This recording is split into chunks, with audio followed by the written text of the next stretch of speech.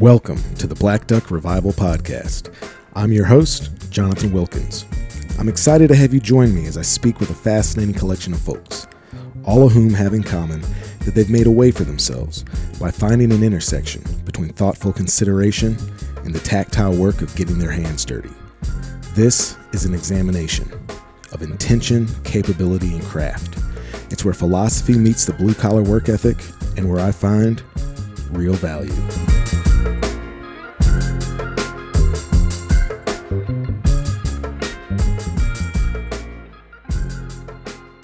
The Black Duck Revival Podcast is brought to you by our friends over at Hunters of Color.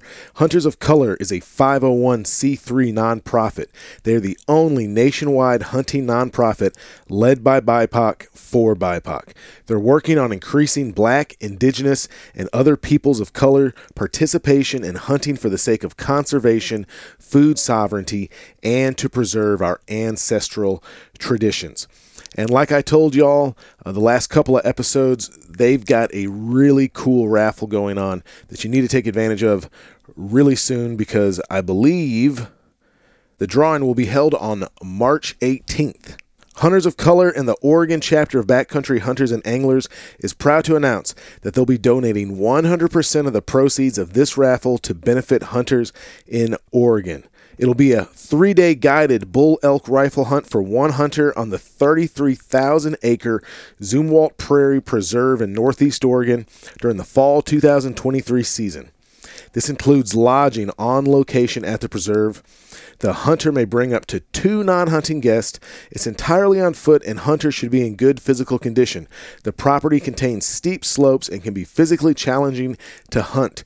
Recently, hunter success rates have been close to 100% with world-class bulls for this tag.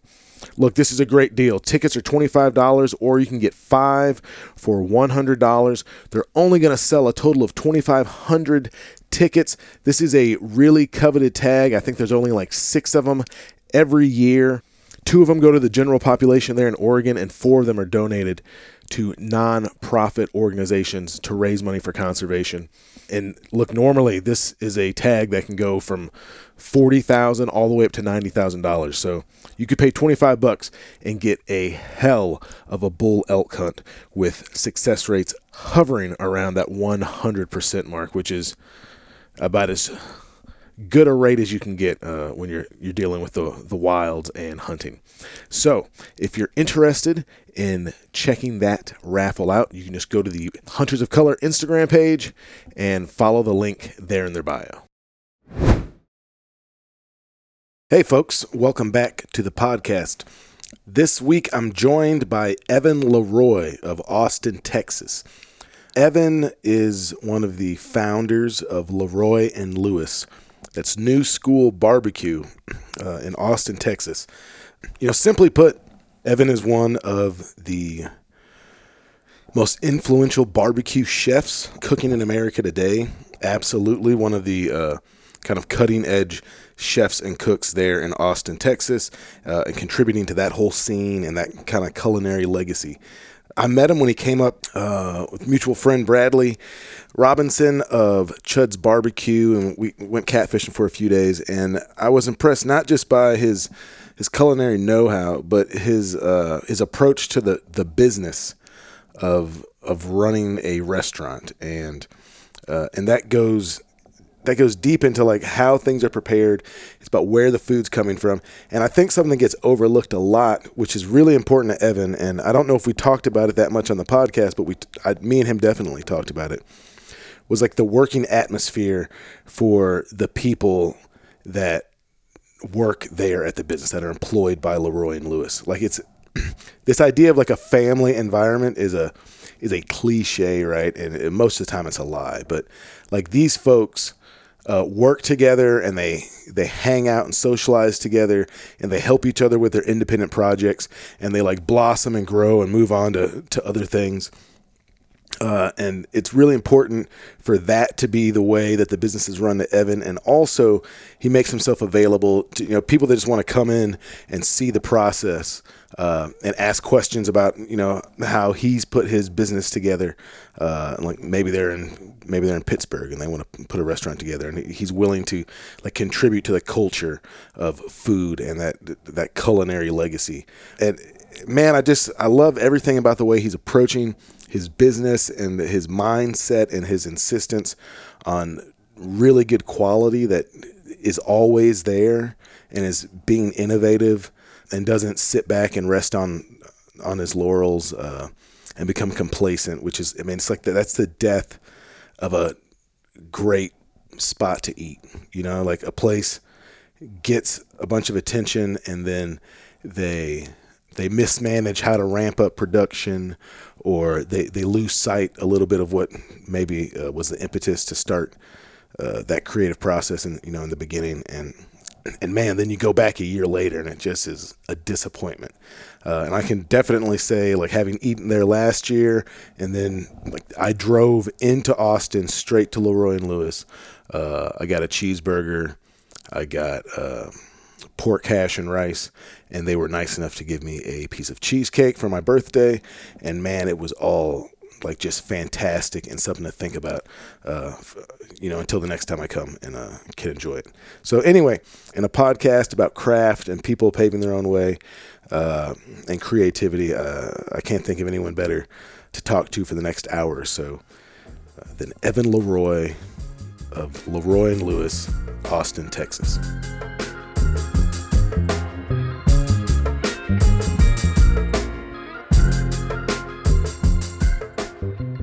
Hey folks, welcome back to the podcast.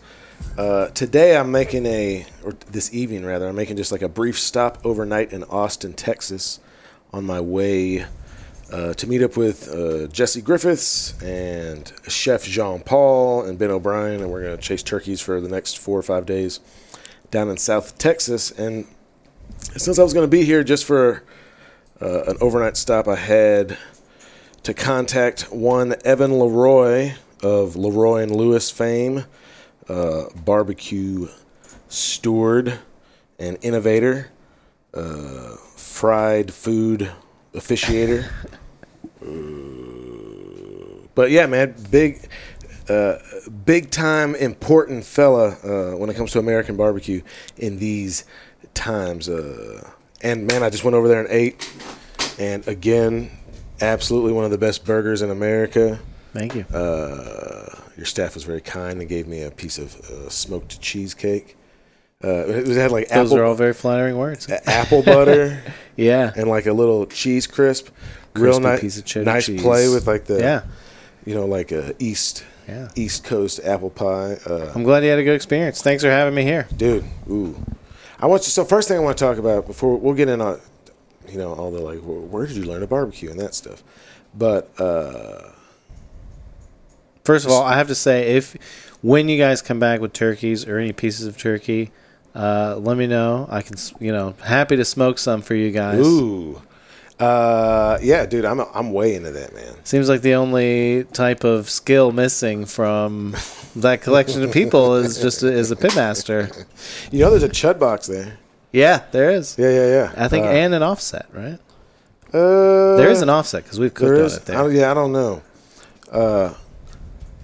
But, dude, I want to talk about the hash. That's what I was about to lose my train of thought, man. So, pork hash. Like, personal favorite, kind of like death row meal of mine is like rice and gravy, right? So good. And I'm down with it, like in really any iteration of it. But I'm going to keep it.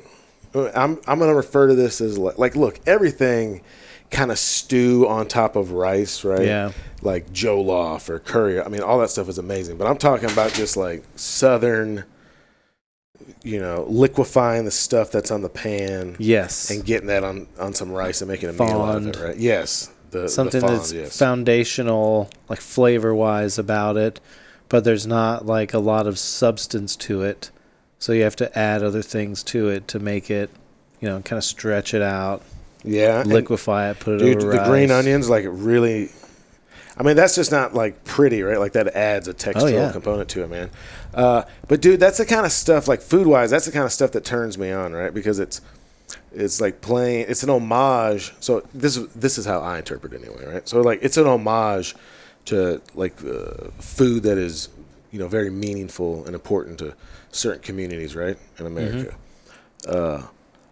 Also, just like I would imagine, like bottom line, running a restaurant, man. That's a way That's a way to use up all the bits and pieces, right? That's where it comes from. It's a completely reused dish, so it's a bunch of, we cook the whole hogs. We actually break them down into pieces from Loncito. They're raised at the ranch that you're going to hunt at.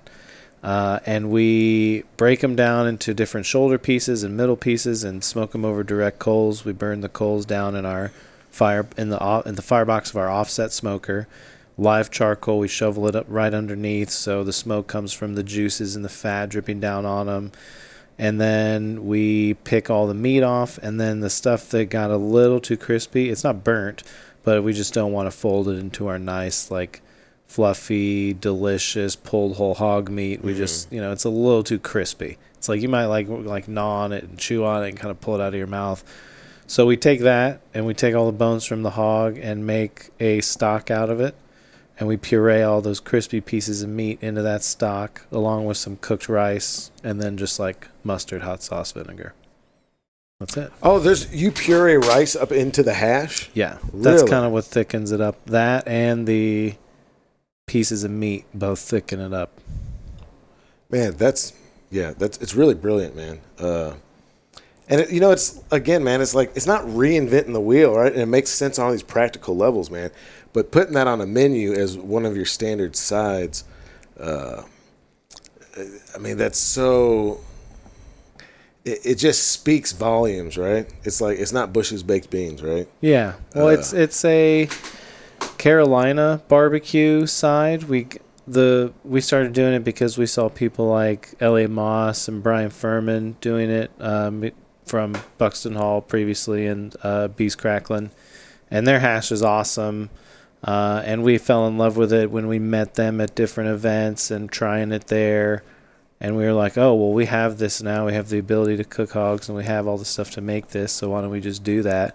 It's essentially free money. Because we put it over rice, and any rice we have left over goes into the hash that then goes over the other rice. It's like 100%, like I said, 100% reuse, except for like the mustard and everything else.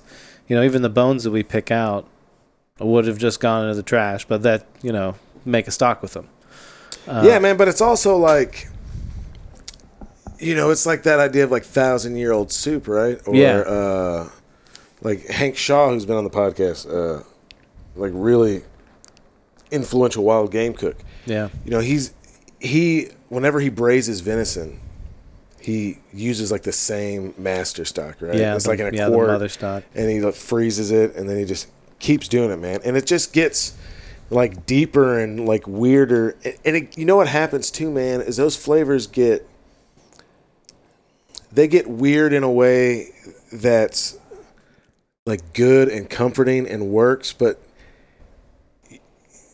like it's a change that's almost like imperceptible over time. You just like, like have you ever had like really good balsamic? That's super aged and syrupy. Oh yeah. It's just like, it's just the time and the effort is the ingredient. Yeah. I mean, specifically with the hash, also exactly like you said, it's an economic thing, and then us being kind of what I describe as like a new American version of barbecue. It comes from just other barbecue traditions, right? So we have Texas barbecue tradition with the beef cheeks, with the brisket, with that kind of stuff. And then we have also the southeastern United States barbecue tradition with the whole hog and with the hash and that kind of stuff too. So it fits in multiple ways. Yeah, man. But I don't want to beat this dead horse, man. But it just like says something, It's it's like if you went to a restaurant, they just had like a stone soup, right? Yeah. And it's like the same sort of thing, right? Something very simple. Because you're also saying that, like, look, these simple ingredients are high quality enough that I can present them to you. And the cookery on it is executed well. I think barbecue in general is, and the way that we do it specifically, is a fine line between like, presenting something that maybe looks can look a little sloppy, but in a neat way. Mm-hmm. Or something that is like, looks a little like gruel or looks a little like slop, but it actually is like hiding these just intense, delicious flavors. Well, it's intentional, right? Like, people, you can get away with a multitude of sins, Yeah. Like if it's intentional and folks know you meant to do it. Like if we just put sides on our plate and meat without like the bread and without all the garnish, it doesn't look good. Like it's just brown on brown on brown. Yeah. But like the Frito pie and the hash and like the pile of barbacoa and the pile of hog with everything on it, with the sauces, with the pickles and jalapenos and kimchi and like all the garnishes and beautiful stuff on there, it looks great. Yeah. And that's like the kimchi thing. It's like everyone's doing kimchi now, and I'm kind of just getting into like nerdy food stuff, but like everyone's doing kimchi now, but you're not strong arming it into it. Like it makes absolute sense, and not just because of like references to Korean barbecue, just Carolina, the idea of that vinegar to help cut that fat, like that mouth coat, right? Absolutely. And then that idea of the kind of effervescence of like fermentation, right? Oh, yeah. Like that, you start building these layers, and you're not sure why it's different, but it's because of that. It's like it just adds. It functions like a pickle. It just adds so much more. Yeah. When I was living and working in New York at this barbecue place called Hill Country, one of the guys who worked there was Korean. He brought in his mom's kimchi. We put it on a brisket sandwich. And that was a light bulb moment. It was just like, why don't we just serve this along with the rest of the lineup of the pickles? And why aren't there other pickled vegetables here? And he kind of led me down that kind of path of questioning that eventually, at the same time, I'm thinking to myself, why don't we cook other cuts? And why don't we use other flavor profiles? And all that stuff kind of became what we call new school barbecue now, which is like focus on sourcing specifically from Texas, well taken care of animals, and then just trying to kind of maintain the style of barbecue and the service style and keep it a little bit grounded, but also just different enough. Yeah, dude, that's the best stuff. Yeah. It's like something that's, man, it is coming down out there. Yeah. Man, you've got something that's been proven through the test of time, right? But it's still like a living, like growing thing, right? Is that hail? Dude, that is gnarly. Yeah,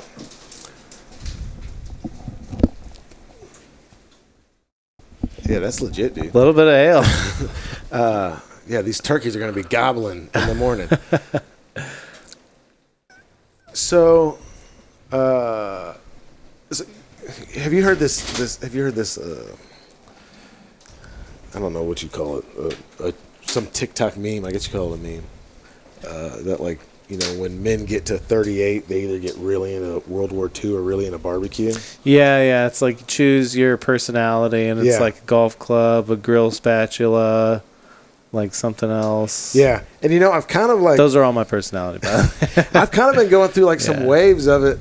Like last year, like working up to turkey season, I was doing this remodel job, and I was just listening to these biographies of like all these like a lot of people that were in World War II, just trying to understand it, like what led to World War II, right, and the different sides. And it's interesting. I found myself listening to books about Genghis Khan. It's actually Genghis Khan, and like I was watching this documentary. This is fascinating, by the way, about like partition in India and Pakistan. When they like drew that border and this specific train that goes across that border and the people that board it every day and work and live back and forth and the people that it carries and how it kind of divided like this huge mass of people. And my wife walks in. She's like, "What are you watching?" I was like, "This thing about trains in India." And she's like, "That sounds so boring." Yeah, but I was like, "You don't get it. It just has everything. It's like socioeconomic. Like it's so interesting." Yeah, man. Oh God, yeah. Too many ruminations of mid-age. But yeah, I wonder what that is. I can tell you, like, my interest in barbecue. You know, it comes out of I'm into deceivingly simple foods, right? Yeah. Shit that takes a lifetime to get right, you know, a gumbo or a sauce or whatever it is. Like, and you're still making like kick-ass versions of it the whole time. Yeah. But you're always trying to find that thing that you probably can't ever really find, right? And like when I realized that, like, the idea of like direct heat method, right? Like that pit style, right?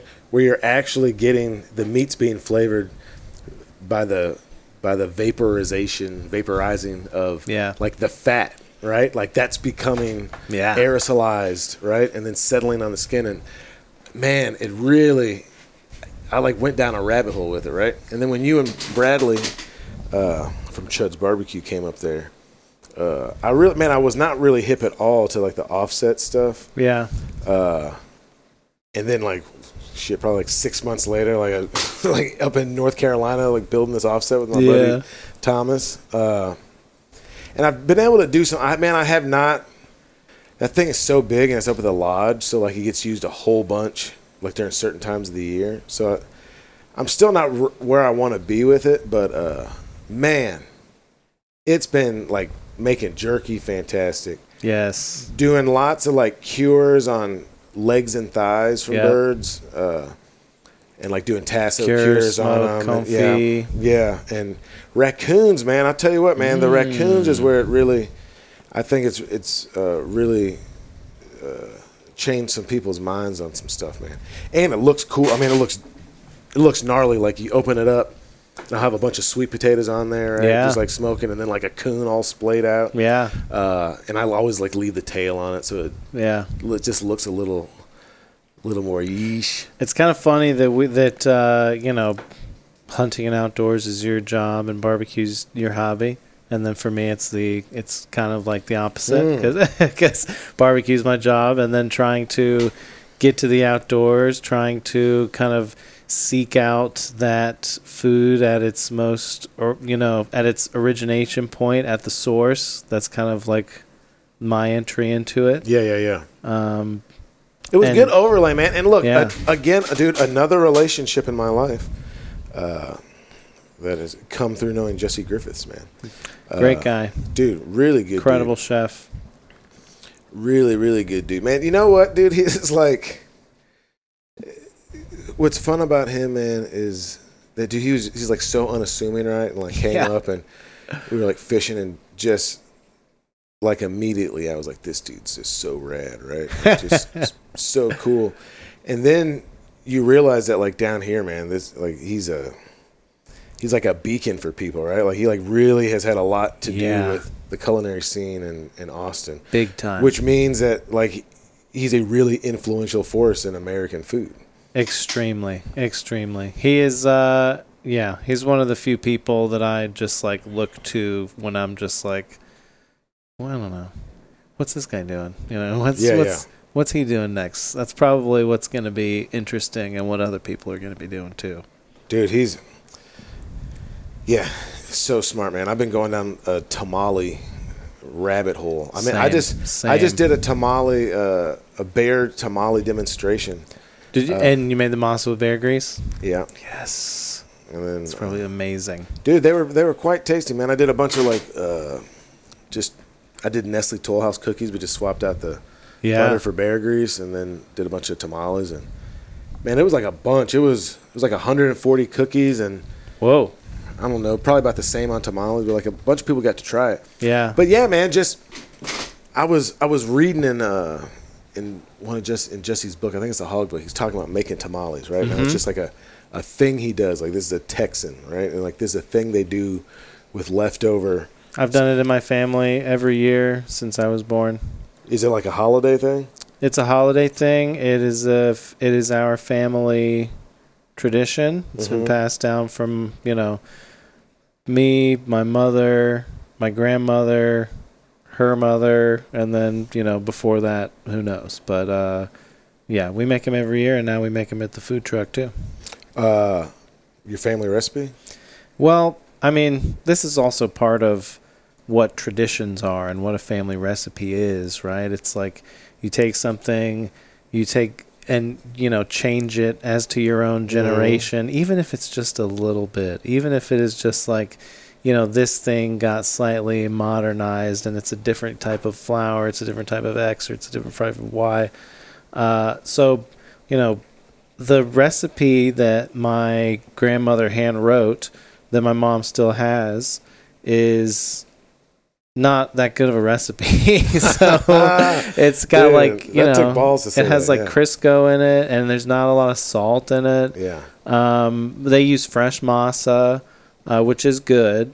But when we make them for the truck, it's really, we're trying to use all this fat that we have. So we kind of bind it up with some dry masa and some stock, and then stuff it full of barbecue, and those are our tamales. The ones that when I have made them just with friends and stuff at Christmas time, I like to mix up the flavors and do a lot of different stuff with the masa.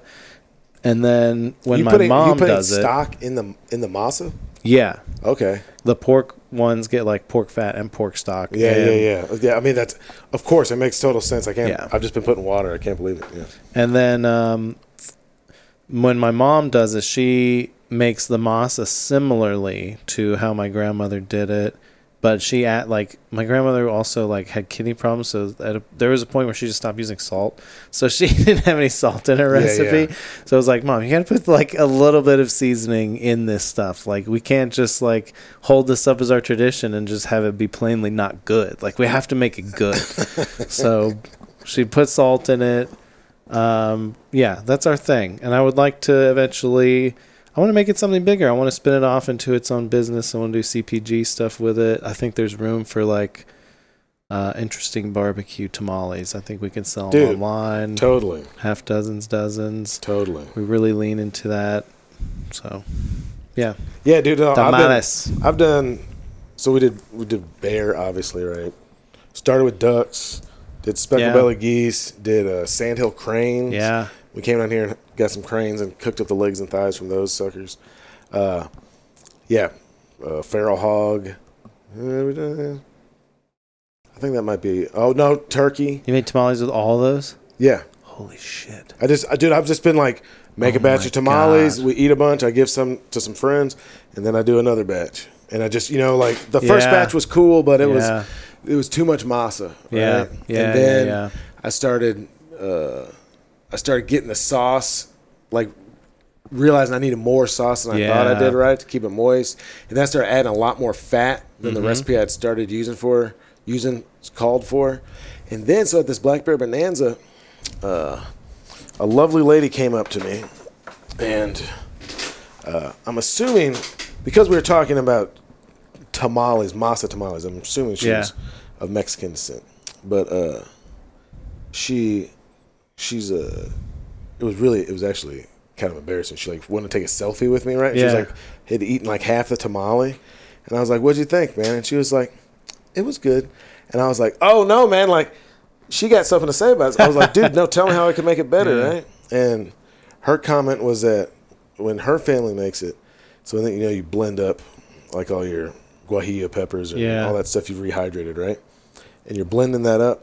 She says that her family sieves it through cheesecloth. Yeah. And gets all the skin. And I wasn't doing that. I was leaving I had them de-seeded, but it was still pulpy, right?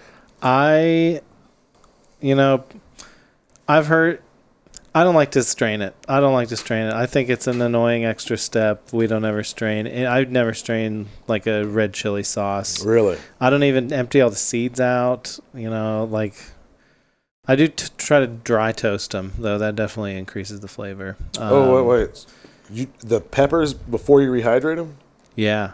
Really? A little dry toast. If you can do them on a griddle, you can do them in the oven very quickly. Mm-hmm. but it'll make them slightly malleable and bring out. It's just like dry toast and a spice. Yeah. So yeah. So, man, this is a good tamale deep dive, man. Dude, I'll go all night on tamales. So but that's interesting, man, because I was very inclined. I said, okay, I told Leda, I was like, I'll do that next time. I'll do a better job for you. Yeah. Right. But then you're here, man, and I respect your opinion very much, and you're saying you think it's unnecessary, huh? Is this like a tamale debate? I think it's more just like a Mexican food debate. Like some people say it makes, like the seeds and skin and stuff will make your sauce bitter, but I haven't found that. If you just balance it, it's not going to be bitter. But also I just haven't found any bitterness in it. Yeah. And it also depends on what your use for it is. I don't know. If you want like a more of a clear brothy kind of soup, I would strain it. If I am just kind of make a bunch of tamales with it, I'm probably not going to go through the time to strain it. If I'm making a salsa that I want some texture to, I'm not going to strain it. Yeah. Okay, so I'm glad to know there's a debate around it. Yeah. Man, what do you think? So I kind of was alluding to it, man, but what do you think the allure of barbecue is, right? Because it's definitely, what would you say? It's having a renaissance. Like it's becoming popular, right? Like people spend a lot of money on it as like a hobby, and like I wasn't even really aware of like the competition stuff. Oh yeah. And yeah, man, people like get real serious about it, and they spend a lot of money on their equipment and trying to get the best quality products, and man, dude, people really dedicate themselves to this as a craft. They do in a lot of different ways too. It's varied. The style of barbecue that we cook is very different from competition barbecue. It's very different from Franklin, Valentina's, Terry Black's. Like every single place is pretty different. But the thing that makes barbecue makes it really interesting, that makes people want to do it a lot. Meat is craveable, right? Meat itself is just like really good. Just all kinds of meat. It's really good. Beef, pork, chicken, lamb, all kinds of wild game. It's all delicious. And there's something about manipulating the fire that's also really primal, and kind of combining those two things just, I feel like, awakens something in you that you just like feel like kind of like just something coursing through your veins. Yeah. But it's also this kind of, there are like certain tentpole things. There's the brisket, and there's the ribs, and there's the chicken, and there's the sausage, and it's like you have these very comparable, things. It's not very varied also at the same time, because all those places that I named, including us, do serve brisket, so people can go and say, all right, well, I'm going to judge this place based on their brisket. You do serve brisket? On Saturday and Sunday, yeah. Oh, okay. So people are like, I'm going to go and judge this place based on their brisket, and that's going to be the measuring stick for me. And I've never liked that debate, because that forces we want the industry to grow, and that forces the entire industry to buy only select cuts of meat. And, that's not sustainable by any measure. Mm-hmm. So we've always wanted to just be like, all right, change the conversation. It's not just about how's the brisket. It's like, where does the meat come from? That's what we always wanted to say with our food, with our restaurant, with our food truck. Oh man, dude, I'm sitting here and like thinking of specific items on the menu, and I was very complimentary earlier, man, and I mean, if you haven't Googled them yet, which is, I'm glad that when I met you and Bradley, I hadn't Googled you, because I would have been intimidated to cook for you. But this is like nationally, probably at this point internationally known barbecue, right? Maybe. You said you're getting this big push now from Somebody Feed Phil. Yeah, which is a show on Netflix. And was it last year when you got on the Texas Monthly? That was 21. Okay. For Texas Monthly. 22, Somebody Feed Phil. Who knows what's going to happen in 23? But so you're There was, what was the other video? Didn't Eater do a video? Eater did a really big video. It came out like April of 2020. So yeah. Yeah, so like got a bunch of press on the onset, but you like kept it going, right? And getting bigger and building. That specific video has like a few million views. Yeah, I went back and looked at that after. Yeah.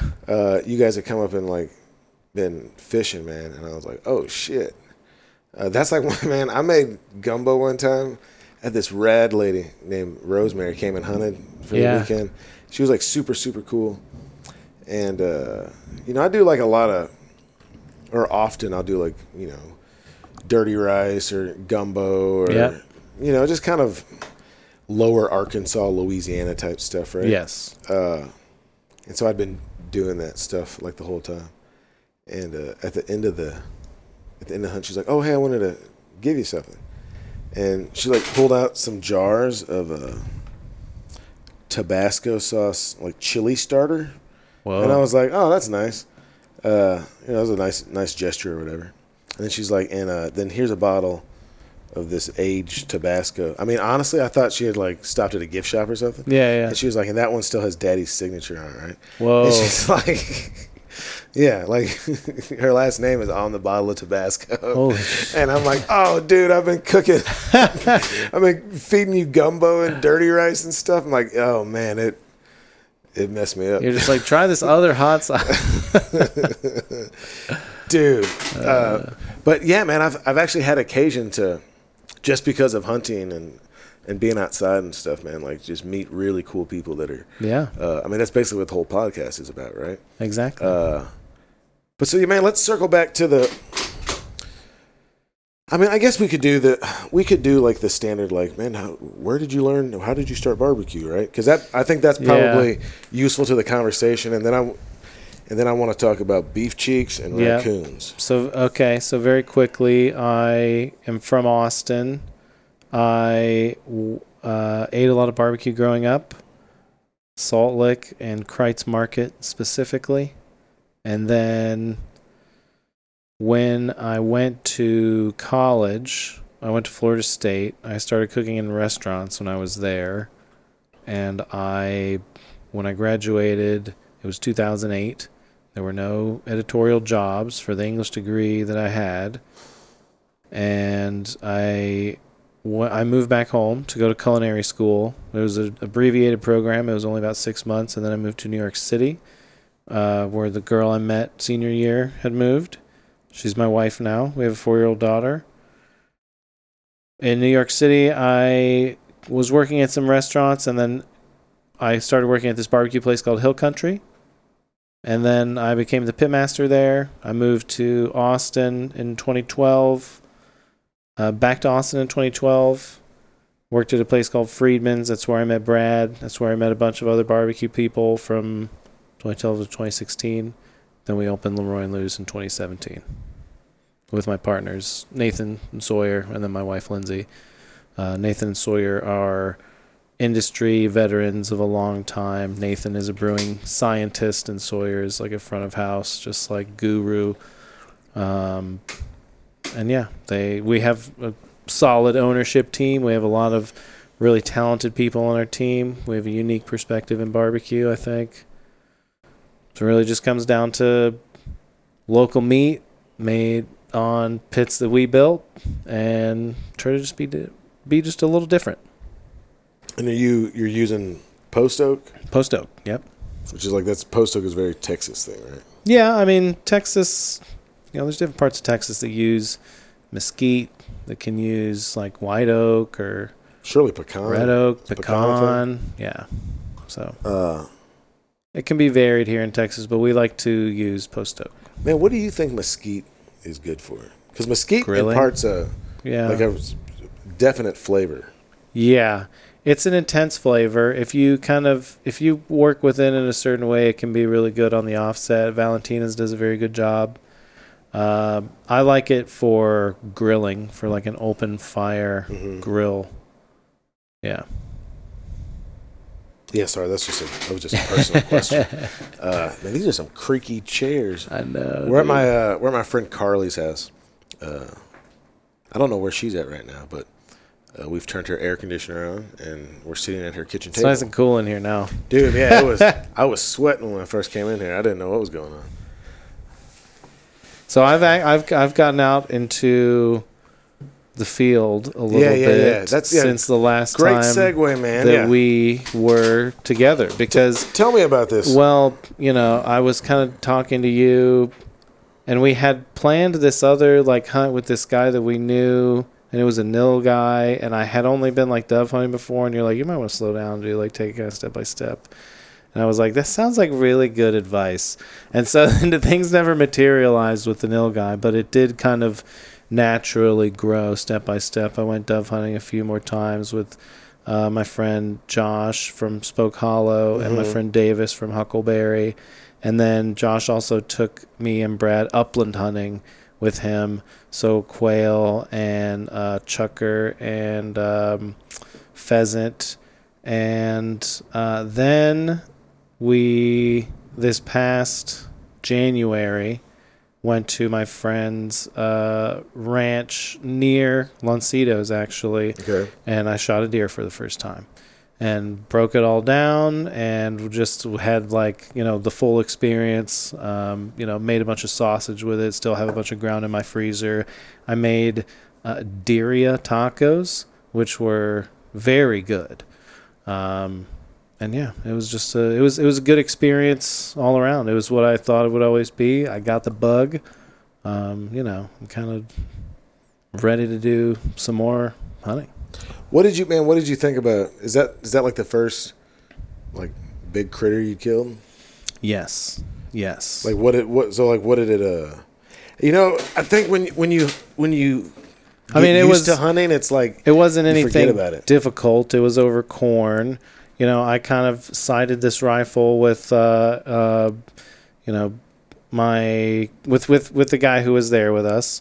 And I shot really well, and then we went out on the little four-wheeler, dropped some corn, and kind of picked one out, and had a good line of sight, had a good shot right through the shoulder. It was all, I don't know, it was like I drew it up kind of. It was kind of easy to make it happen. Yeah. It was a powerful moment, obviously, when you walk up to that still warm and bleeding animal, and then having to pull it out of the woods is a whole nother, you don't think about that in the lead up to it. And then my other friend who I kind of grew up with, who it's her and her husband's family's ranch, she got an axis, I got a whitetail, and so I broke both of them down for her, and kind of, or for them, and gave them a bunch of ground and sausages and stuff too. But it was, I don't know, it was just a great experience. Loved it. The food's still great. We're still eating a bunch of it. Nobody ever told me how waxy that fat is, and how difficult it is. Tallow? No, well, to just because I told you I made those birria tacos, and I tried to put enough fat in there, but no, man. On pans and stuff, you just kind of scrub and scrub and scrub, and the fat is just stuck when it gets cold. Yeah, I was talking to a guy. I don't know. He was probably a teenager or something, but he was saying, "Man, I got all this deer tallow that I rendered down. What do you think I should do with it?" I was like, "Man, rub it on your boots, or put on your gloves." I'm being legit. Use it for that. Make candles with it. Make soap with it. Bear grease is phenomenal, right? Pig fat's phenomenal. Yeah. Hell, duck fat. I just had a guy tell me alligator fat and iguana fat was really good, but deer fat it's just tallowy, waxy. Yeah. You get in your mouth, it just coats your mouth. Yeah. It messes up your meal, but yeah, man, I'm surprised no one told you that, but yeah, that's a lesson you gotta learn, I guess. Yeah. It's I'm glad that you're getting more involved with it. Even if it never became more than a novelty for you, I think that everybody should have to go through that process, right? Yeah. Now, Yeah, I would say that like what you've described so far is still sounds pretty clinical to me. Yeah, you know, yeah. so Pretty like, tame. Yeah, man, it's and it's still hunting's different in Texas too than other places. Yeah, and the way the land is managed, but yeah, no, I'm not yucking your yum, dude. I'm down that you're getting into it, man, because it's like, dude, look, if all you ever did was like once a year, you went out and repeated that scenario, right, and did not eat the tallow, right? Like, I've said this a million times. That's exponentially more honest than even you going and getting pigs from Loncito's Ranch, right? Right. Because like you didn't have the shit on your hands, right? Yeah. Like you didn't have the blood on your hands metaphorically, right? Yeah, But like not literally. It's the truth. You know, and I'll tell you what else is cool about Texas is that you've got all these non-natives down here, right? That you can serve on a menu in a restaurant, man. Mm-hmm. That would actually be, dude. Well, Jesse does it because he has like I think like a supper club workaround thing. You can't just serve it on any like we don't serve. We haven't. Well, no, you're not serving whitetail, but like right. I thought stuff like a nilgai you can, right? Like a non-native. Yeah, but if it's like harvested, you know, like yeah, I guess you're right. Like it would still have to go through like it has to go to like USDA or something. But not if you. Jesse has some kind of supper club workaround that he like serves some of that stuff. I think I don't know. Yeah, I don't know what he's. I don't know what he's serving. I know he's doing like white bass. He does some white bass stuff up there. But I'm pretty sure they serve nilgai at Daidui. Yeah, I think they do too. I'm not sure. I mean, like whatever he's doing is totally above board. But yeah, yeah, man. I mean, do you think have you felt like a desire to like, you know, spend a night out there and do it, right? Yeah, absolutely. Like I'm still in the you're in the very infancy, first steps. Yeah, I mean, I want to follow this as far as it can go. You can do, yeah, dude. Especially with you barbecuing, man. Like that's what I'm saying. Everybody would want you at their lodge, man.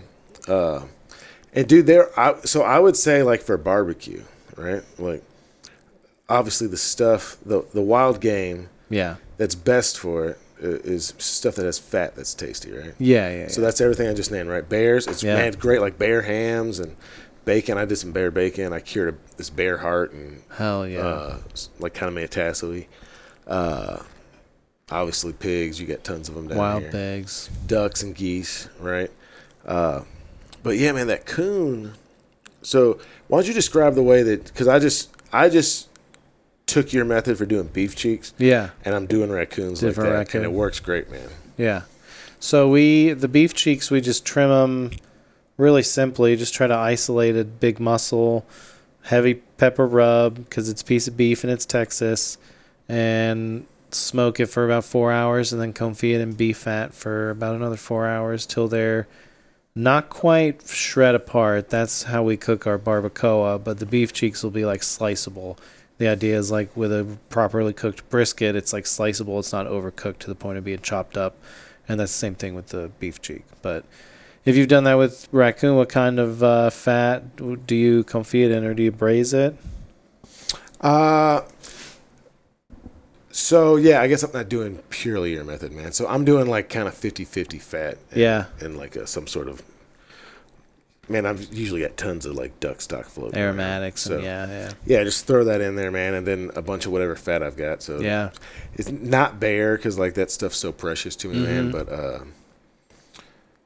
yeah, dude, I ended up with the last couple of years just a ton of pig fat, man. Yeah, and rendered that down and did a bunch with it. And this past year, man, lots of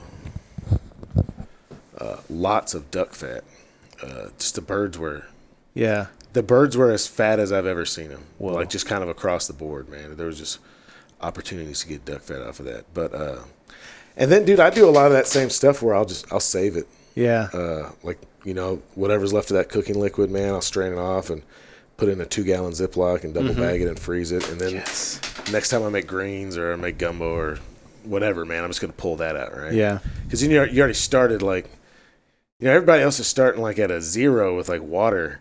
Right, But, like, right. you're starting at a 4 already, right? Yeah.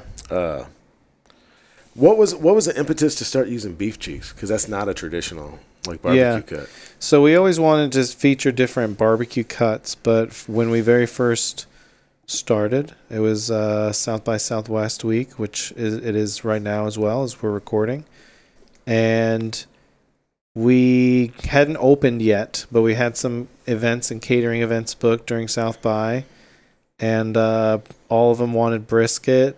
And when we went to go order the brisket, our purveyors didn't have it because we were, specifically only trying to source locally. We didn't have a bunch of purveyors yet that we knew. So we said, okay, well, what other kind of cuts do you have? And they had some beef cheeks, so we bought those and prepared them similarly to brisket. And didn't serve it as brisket. We told them it was beef cheeks, but they were like, oh, wow, this is even better. And that's what a lot of people say still every day to us. Yeah, the cheek of just about every animal. critter is good, man. Because they're all eating all the time. They're all chewing, and it's like flapping all the time. Man, they're good on catfish, man. Like, you get big ones, you get those catfish. Fish cheeks are great. I cut the cheeks out of this elk I killed. Nice. A year, 2 years ago, whenever I killed that elk. Yeah, and, it was also kind of a flex because my buddy I was hunting with, he was like, dude, he's like, I've never seen anybody take the cheeks off one of those, man. I was like, dude.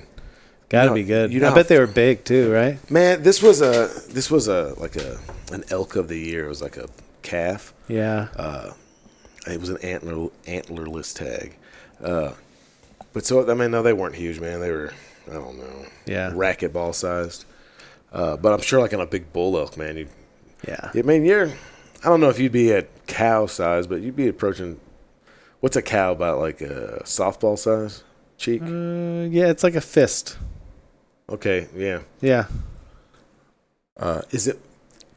Have you seen the and I don't just mean like with inflation, but have you seen the value of that cut go up over the years? Absolutely. Yes, definitely. And also, things like barbacoa are even more popular now too. Mm-hmm. And that's like the same cut. So, yeah, definitely the price has gone up and the demand for it has gone up too.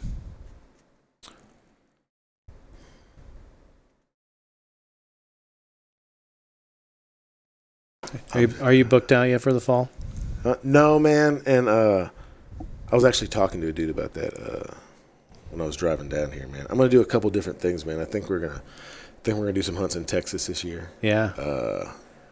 Because we talked about getting like a group of people up there, like a group of chefs up there. Yeah. I think we can still do that. I want to do that. Yeah, no, it'd be fun, man. Yeah, I mean, I'm sure I could count off like 4 or 6 other like barbecue people specifically who would be down. Man, it would. I was talking to that dude from Distant Relatives, and then Damien? and then he got COVID like right when it was. Well, actually, man, he texted me that he had COVID when I was coming off the mountain with that elk I was just telling you about. And yeah, he didn't get to come, dude. But yeah, what they're doing is real interesting too, man. So good. And that's like, I mean, just the name kind of tells you Distant Relatives, right? But it's kind of like examining that African culinary diaspora, right? Yeah. Through Southern food and barbecue. I haven't been over there to eat yet, man, but everything just looks really, like, again, man. It's fantastic. Just thought about. Yes, everything is considered. Yeah, and that, that's really a problem. I'd say it goes to 2 extremes with like wild game, right? Mm-hmm. There's a complete lack of consideration, right? And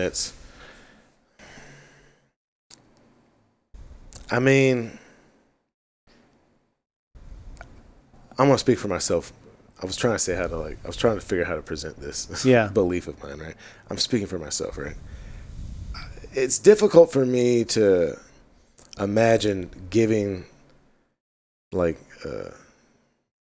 animal, a bear or a deer or an elk or something, and then dropping it off with somebody, and then them cutting it up and grinding it up and mixing it up and making my sausages. I feel the exact same way.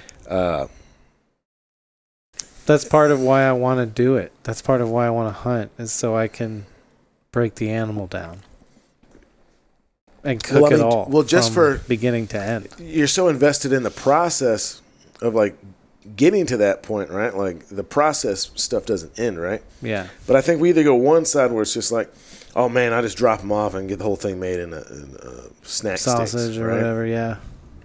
Or we make it way too precious, right? And there's a lot of this, the pictures are like this dark, oversaturated thing. Yeah. And I've tried to play in those waters a little bit, and I'm not any good at it. But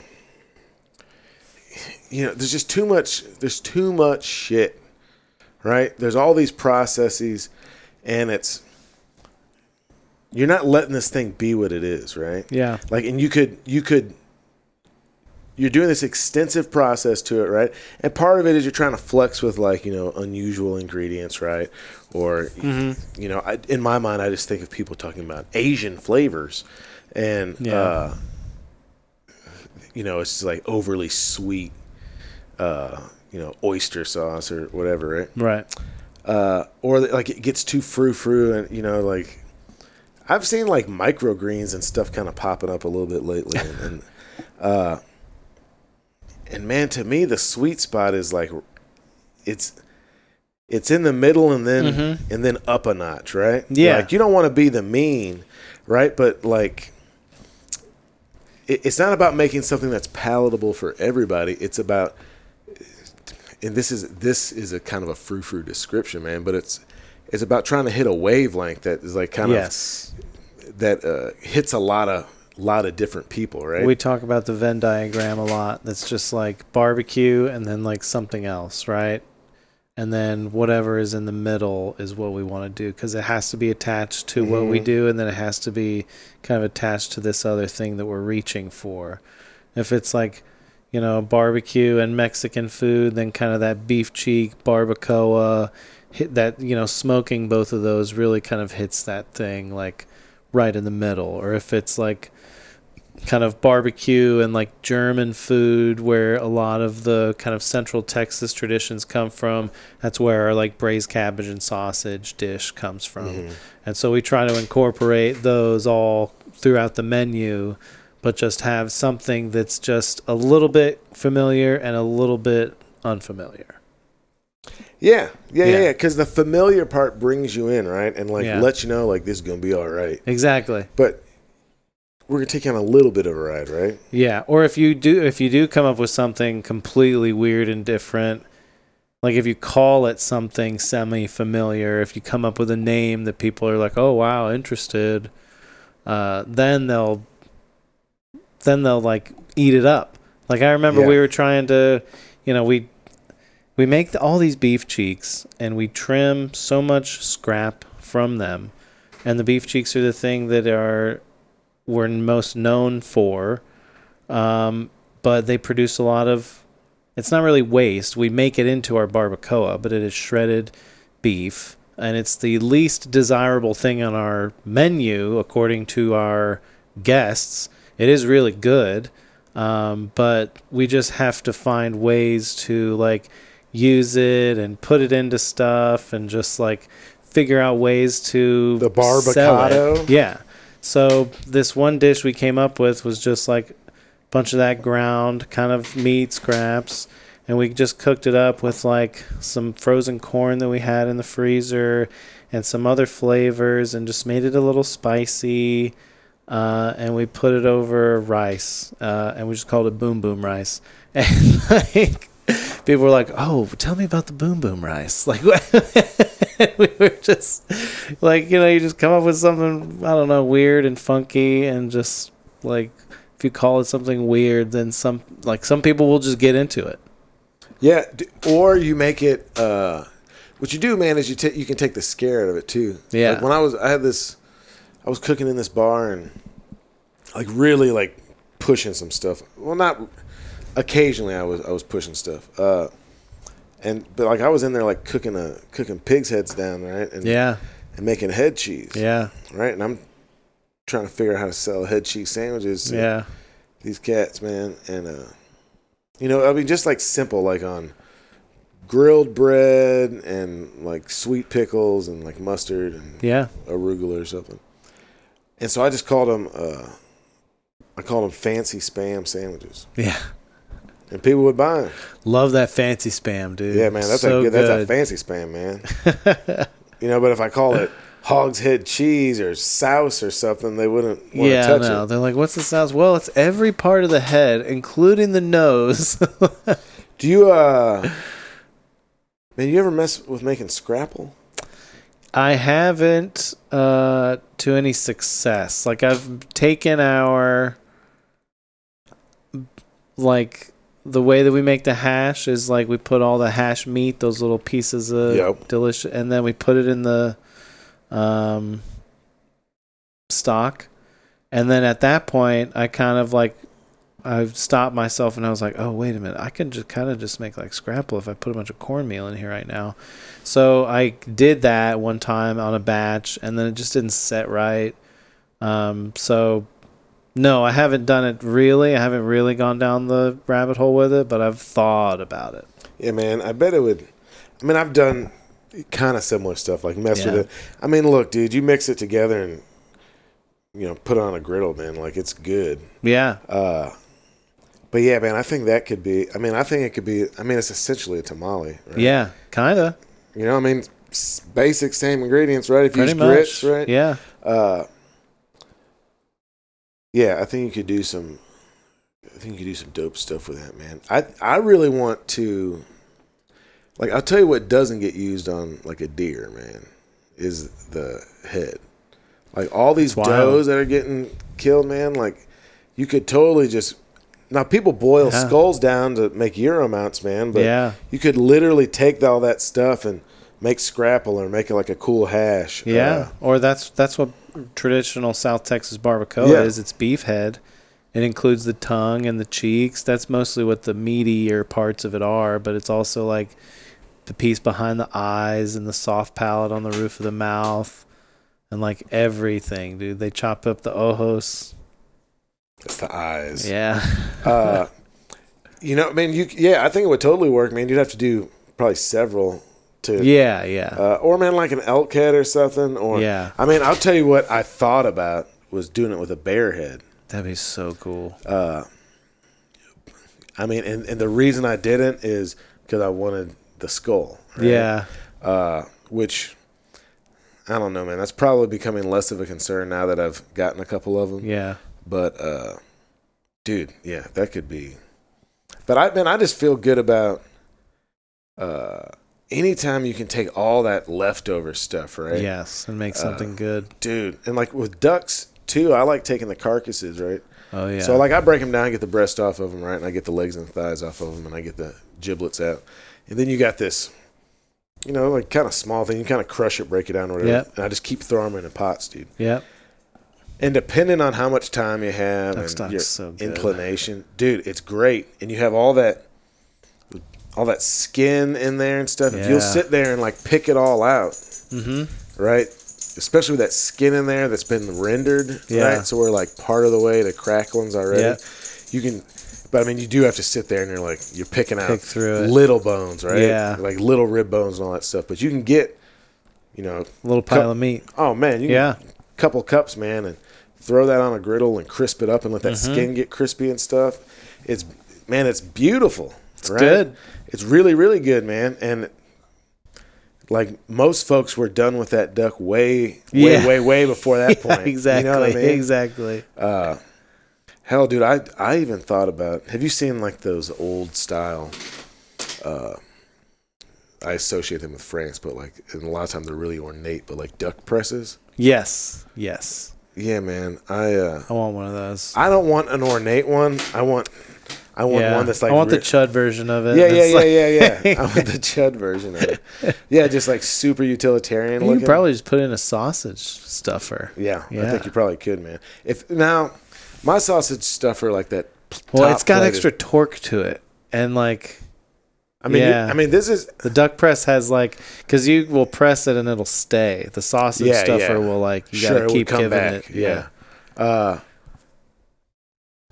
But I think just like even taking all those bones, and putting that in there and then crushing and just squeezing the essence out of that, man. Like that would. Well, if you dry out the bones and then crush them up, then you just like sprinkle them in your garden, just like perlite. Yeah. Keep the cats away, right? Yeah. Wait, is that bone meal? Doesn't bone meal keep something away? I think so. Yeah, I always thought it was just like a physical piece of something to kind of break up soil. Oh, I mean that makes as much sense as what I'm talking about. I thought I was keeping cats away. Man, so like what's next for Leroy and Lewis, right? Hopefully a building. I don't know when you're going to put this out, but we'll see if that'll be in the works here. I'm working on a cookbook. Oh, are you really? Yeah. Awesome, man. Yeah, very excited about that. Really, it's going to be different than any other kind of barbecue cookbook, so that's good. You doing it yourself, or you got a publisher and all that stuff? I have a co-writer, and we are working on the proposal, and hopefully we'll sell it sometime soon over the summer. I bet you're hot enough. I bet you do it, man.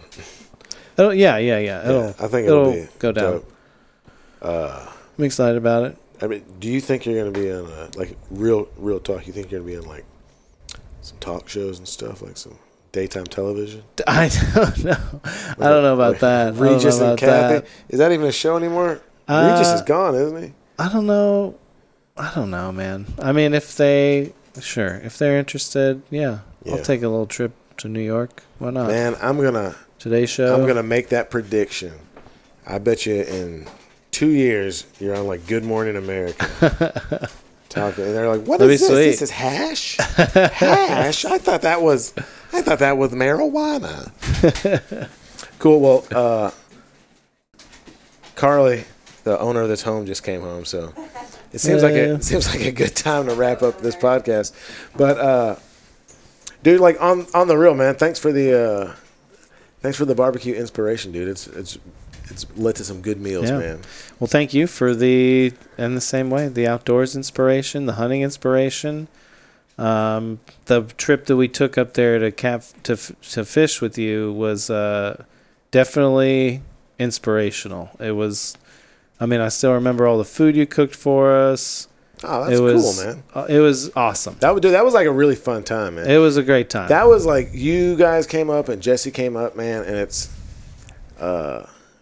those are both. I was just like, man, this is like the most fun ever, dude. And like too, it was like weather was rad. Yeah. We were like wearing fish out. Like, yeah. I'm telling you, man, them fishing trips they're not quite as fun when you're not catching all those fish. I know. it helps keep the skunk out of the boat. But so Leroy and Lewis is down here in Austin, Texas. Tell them where you're located at. So 121 Pickle Road, South Austin, Texas, just off of South Congress. If you want to follow us, Instagram at Leroy and Lewis. If you want to check us out on YouTube, we post 2 YouTube videos every week, just kind of behind the scenes.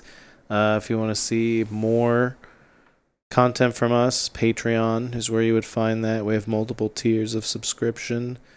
If you want to follow me at Evan Leroy BBQ on Instagram. You got any barbecue schools coming up? We just did 2.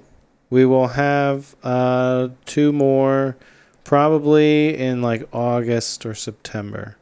That's usually when we try to do one when it's at the end of the cold season, so like February, and then at the end of the hot season, like August. Those things are in demand too, man. These like barbecue schools. It's a lot of fun. It's about, usually 15 to 25 guys and girls, and we cook like all the meats on our menu. We break down a hog, we trim briskets, we trim cheeks, we make sausage from scratch. It's a full 3 days. It's not full 3 days. Friday night meet and greet, Saturday cook all day, Sunday we kind of like break everything down and like carve everything and pick the hog and make this big tray. It's me and Brad. Chud's Barbecue's there the whole time. So, yeah, it's our whole staff, too. It's great. It's a lot of fun. It's a great weekend. You should come down for one. You should come down for that one. You said when? August, September? August or September. Yeah. Because we always have like a panel and guests, too. Oh yeah, man. So yeah, you're officially invited. Oh, cool, dude. Yeah, no, hey, look, I'd be privileged to learn, man. Maybe we'll just try to get you and Jesse on the same panel then. Yeah, dude. Tell Jesse to come on with it, man. Yeah. No, that I'm all about that, dude. I've thought. I'm trying to wrap this up, but I've thought before, been like calling me like, hey man, can I just come and stodge in your commissary for a week? Yes, please do. We have actually a lot of people do that. Really? Yeah, we've actually started to, going back to the Patreon, we've had so many people do it for years and years. We've started to try to monetize it now. So it's a perk of one of our Patreon tiers, is that you can go sign up for this Patreon tier, $30 a month, and I can schedule you to come work with us for a few days, however long you would like, to see how we cook barbecue, check out the business. A lot of people are like, oh, I'm opening a barbecue place in this spot, and I just want to see how you run the place, basically. Dude, let them get access to that? That's amazing. Yeah. Well, we are a little bit more careful with people who are like in Texas. Sure. But because they're like direct competition on the list. But, everybody else, if our goal is to be influential in the style of barbecue that we cook, then that is like a huge step in doing that. And they come back to serve us in different ways. Like one of, people have been investors in different projects that we've done that have come and staged with us. The first barbecue classes that I ever did, kind of between different jobs before we opened up the food truck, introduced me to some people that I still know in the industry for years and years. So creating these relationships, reinforcing that community, that's what, all that is about. That's what the barbecue schools are about too. So, yeah. Dude, that's really, really cool, man. Yeah. Do you think you ever have any like Slugworths? Like someone that's coming in there to steal your secrets? You know what? I mean, I don't care. And this is why, when people are also just like, why do you put everything out there? That just like challenges us to do more. If people copy us, then that's good, because first of all, they're probably not going to make it as good as we did. Mm-hmm. And then that also, challenges us to come up with new stuff. Yeah, man, it's a bold strategy, and it seems to be paying off. Yeah. But Evan Leroy of Leroy and Lewis and Mama Fried, thank you so much, dude. Really appreciate it. Thanks for having me. Hey, folks, thank you so much for listening all the way through the Black Duck Revival podcast. As always, it's produced by me, Jonathan Wilkins, and Brian Sachs. You can follow me and see what I'm up to by checking me out on my Instagram account. That's Black Duck Revival. That's the only handle. You could also check out the website, blackduckrevival.com. Please, if you're listening to this podcast, help it grow. I assure you that this podcast is growing. Sometimes it seems like it's not quite as fast as I would hope for or wish, but then I look at the content that's being created here, right? Like it's just plainly put, the conversations I'm having, and the folks that I'm having them with. Man, I feel so lucky, and I'm so appreciative that those of you that are enjoying this podcast listen. So please tell somebody you think might enjoy it as well, so we can help the podcast to grow. I've got a ton of traveling coming up in the next 2 months. I'm in Texas right now hunting turkeys, and we'll get some podcasts going with that as well. And then I'll be all over the western United States hunting turkeys and hanging out with friends and some really brilliant folks, and hopefully getting a black bear as well. So leave a review, 5 stars, tell everybody why you love it, and I appreciate you so much. Thanks to our sponsors, and we'll see you next time.